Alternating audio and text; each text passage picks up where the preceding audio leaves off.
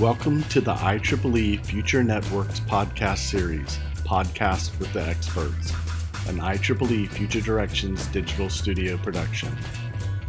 In this episode, we discuss Future Networks applications and services with Narendra Mangra, who is co-chair of the Applications and Services Working Group of the International Network Generations Roadmap. Narendra is also a principal at GlobeNet LLC. I'm Brian Walker with the IEEE Future Directions Digital Recording Studio. Narendra, thank you for taking some time to contribute to the IEEE Future Networks podcast series. You've talked about a sustainable ecosystem framework for 5G applications and services. Can you explain what that is and why we need it? Applications and services, when you think about it, is a fairly large area, and we needed a way to organize all the different types of applications and services we have. So, for example, you may have cases where we have a drone that may be used to deliver a pizza, or maybe used in a public safety context for looking at for determining situational awareness. So they're different. The same application and services may be used in different ways and may have different requirements for that. So that is the reason why we needed a conceptual framework that not only looks at it within the context of an ecosystem, but also among the different ecosystems to make sure that they're connected and they're aligned with each other, as well as that it is also sustainable in that it is long lasting. It is upgradable and actionable, and it's not something that we're going to need to rip and replace very frequently. It's something that's going to be there for some time. So do you see a common framework that can be effective across industries and applications? That's an excellent question. We've thought long and hard about what are the best ways to approach this subject. And we wanted something that has a common structure that we can build upon and it's easy to understand across the spectrum. So one area that we looked at is really more of a supply management framework. And when I say that, I don't necessarily mean it from a business aspect as far as business relationships, but more from an information flow. So, for example, if we're looking at a continuum of care model for healthcare, we're looking at a patient-centric information flow and best ways to optimize the supply chain across that ecosystem. And the same applies for an event-driven framework for public safety and a recovery continuum, and mobility for multimodal models for transportation and so on. So the first edition, actually, we looked at 5 key ecosystems that include healthcare, public safety, electricity, water, and transportation. The new ecosystems that we're targeting for the second edition includes agriculture and education and entertainment. So how is this overarching ecosystem of ecosystems approach more beneficial than current systems? It allows us, and that's an excellent question because that kind of follows from the framework that we're using, is that we have the ability to break it down into different pieces. And by that, what I mean by that is, say, for example, the public safety ecosystem, we can break that down into 5 different mission areas per se. That includes prevention, protection, mitigation, response, and recovery. And within each one of these areas, then we can treat it independently. And that gives us a lot of flexibility as far as how do we align that particular ecosystem to make one stage work well with another, as well as looking at how different ecosystems are aligned. So how does public safety impact healthcare, and how does it impact transportation, and so on. So we're looking at also at the inter-ecosystem interdependencies and touch points, and at the end, a community or a local leader can use that, whether it's a municipality or even at the national level, can look at that and combine all of the different ecosystems at the stage they happen to be at, and that may be different across communities, and to be able to use that to achieve the common objectives that they have.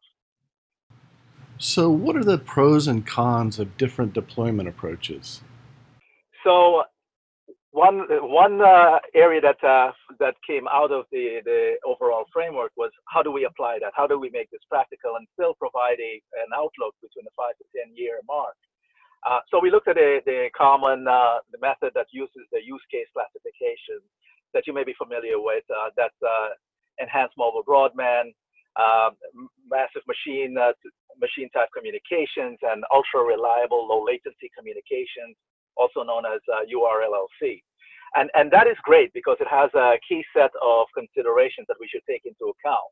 And they include high data rates, low latency, connection and traffic density, reliability, and so on. But we wanted to look at it from a different angle. We wanted to look at it functionally first. So we broke that down into the different components of any future network considerations. And that includes the access component, whatever that may happen to be in a future network, and the service delivery. Some people may align or associate that with edge or core networks, for example. We're looking also from an operations and network management and customer relationship point of view. And the fourth stage is also looking at it from a network interoperability point of view. So it may be a cellular to cellular interoperability, or it may be cellular to some special purpose network that we have. So this allows us basically to take into account not only the technologies, but also the different constraints that may apply across the board or maybe more localized in nature. What are the enablers of this approach? The primary enablers we're looking at it from two different aspects. So within the ecosystem, there may be certain drivers in place that we need to take into account that is more aligned with that ecosystem. So key drivers, for example, healthcare, maybe HIPAA constraints or requirements. And we're looking also from a common ecosystem enabled point of view.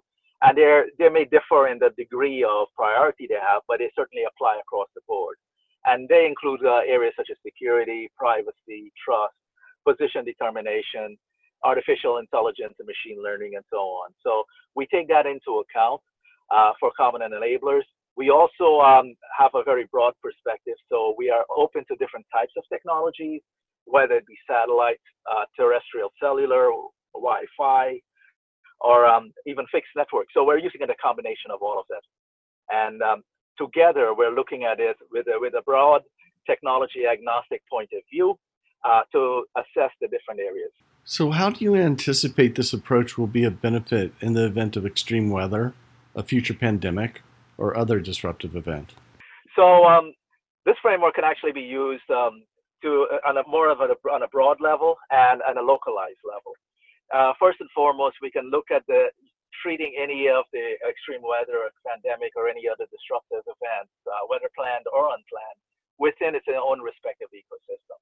So what that means is, for example, case in point, COVID-19, we can look at it as a healthcare problem because it is first and foremost a healthcare problem. So we can see how can we use this model for supply and demand mismatches. And by using the supply chain construct, it may be information flow to help with increasing the manufacturing capabilities, the need for deployable converted hospitals, and really making sure that we have the supply of care available where it is needed. From the demand aspect, we can look at it from the common methods such as social distancing, dissemination of information for preventative measures, and also to help with fitness development, which is also very helpful to help prevent any areas related to healthcare. Secondly, we can use this framework to see how does it touch different ecosystems. So COVID-19, we know impacts the workforce.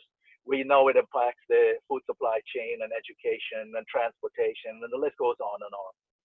So if an event happens to be sustained, then it would create more of a shock to that particular industry that makes up that ecosystem. And that is something that we will also need to take into account for the model, and it does accommodate that need. And third and lastly, the communities may be able to use those combined capabilities that may be different again across the different areas, just to use it for its full potential to address the common objective for that local area. So are non-technical areas such as privacy, trust, and ethics under consideration? Absolutely. This is a key consideration. In fact, we started working in these areas in the first edition, and we will build on them for the second edition as well. So data governance models, privacy and transparency, they're essential really for developing contextualized data models. and basically to be able to optimize the different ecosystems so that we can continue to build and get the value out of them. Where can people go to learn more about 5G applications and services? For the first edition, anyone listening can go to the IEEE Future Network International Network Generations Roadmap, and they are found at futurenetworks.ieee.org. You will see the first edition for application and services, as well as the work from other working groups. And there's also a webinar that was held in January 2020. That is also at the website and under the webinars tab, and you'll be able to see all of the different working groups there. Thanks, Narendra. In closing, what would be your call to action for anyone listening to this podcast? We would love to have additional volunteers. We take a broad approach, as you can see, and we are looking for different volunteers with backgrounds in technology, ecosystems, or different types of enablers that can help move the effort forward. We take an interdisciplinary approach to develop this, and really what the end goal is, and I hope we have more volunteers that can help provide diverse opinions, is to provide a high-level perspective and projection of how the industry could evolve, to highlight any common needs, to identify any of the challenges we have to achieving these needs, and to provide solutions. So a diverse skill set is welcome.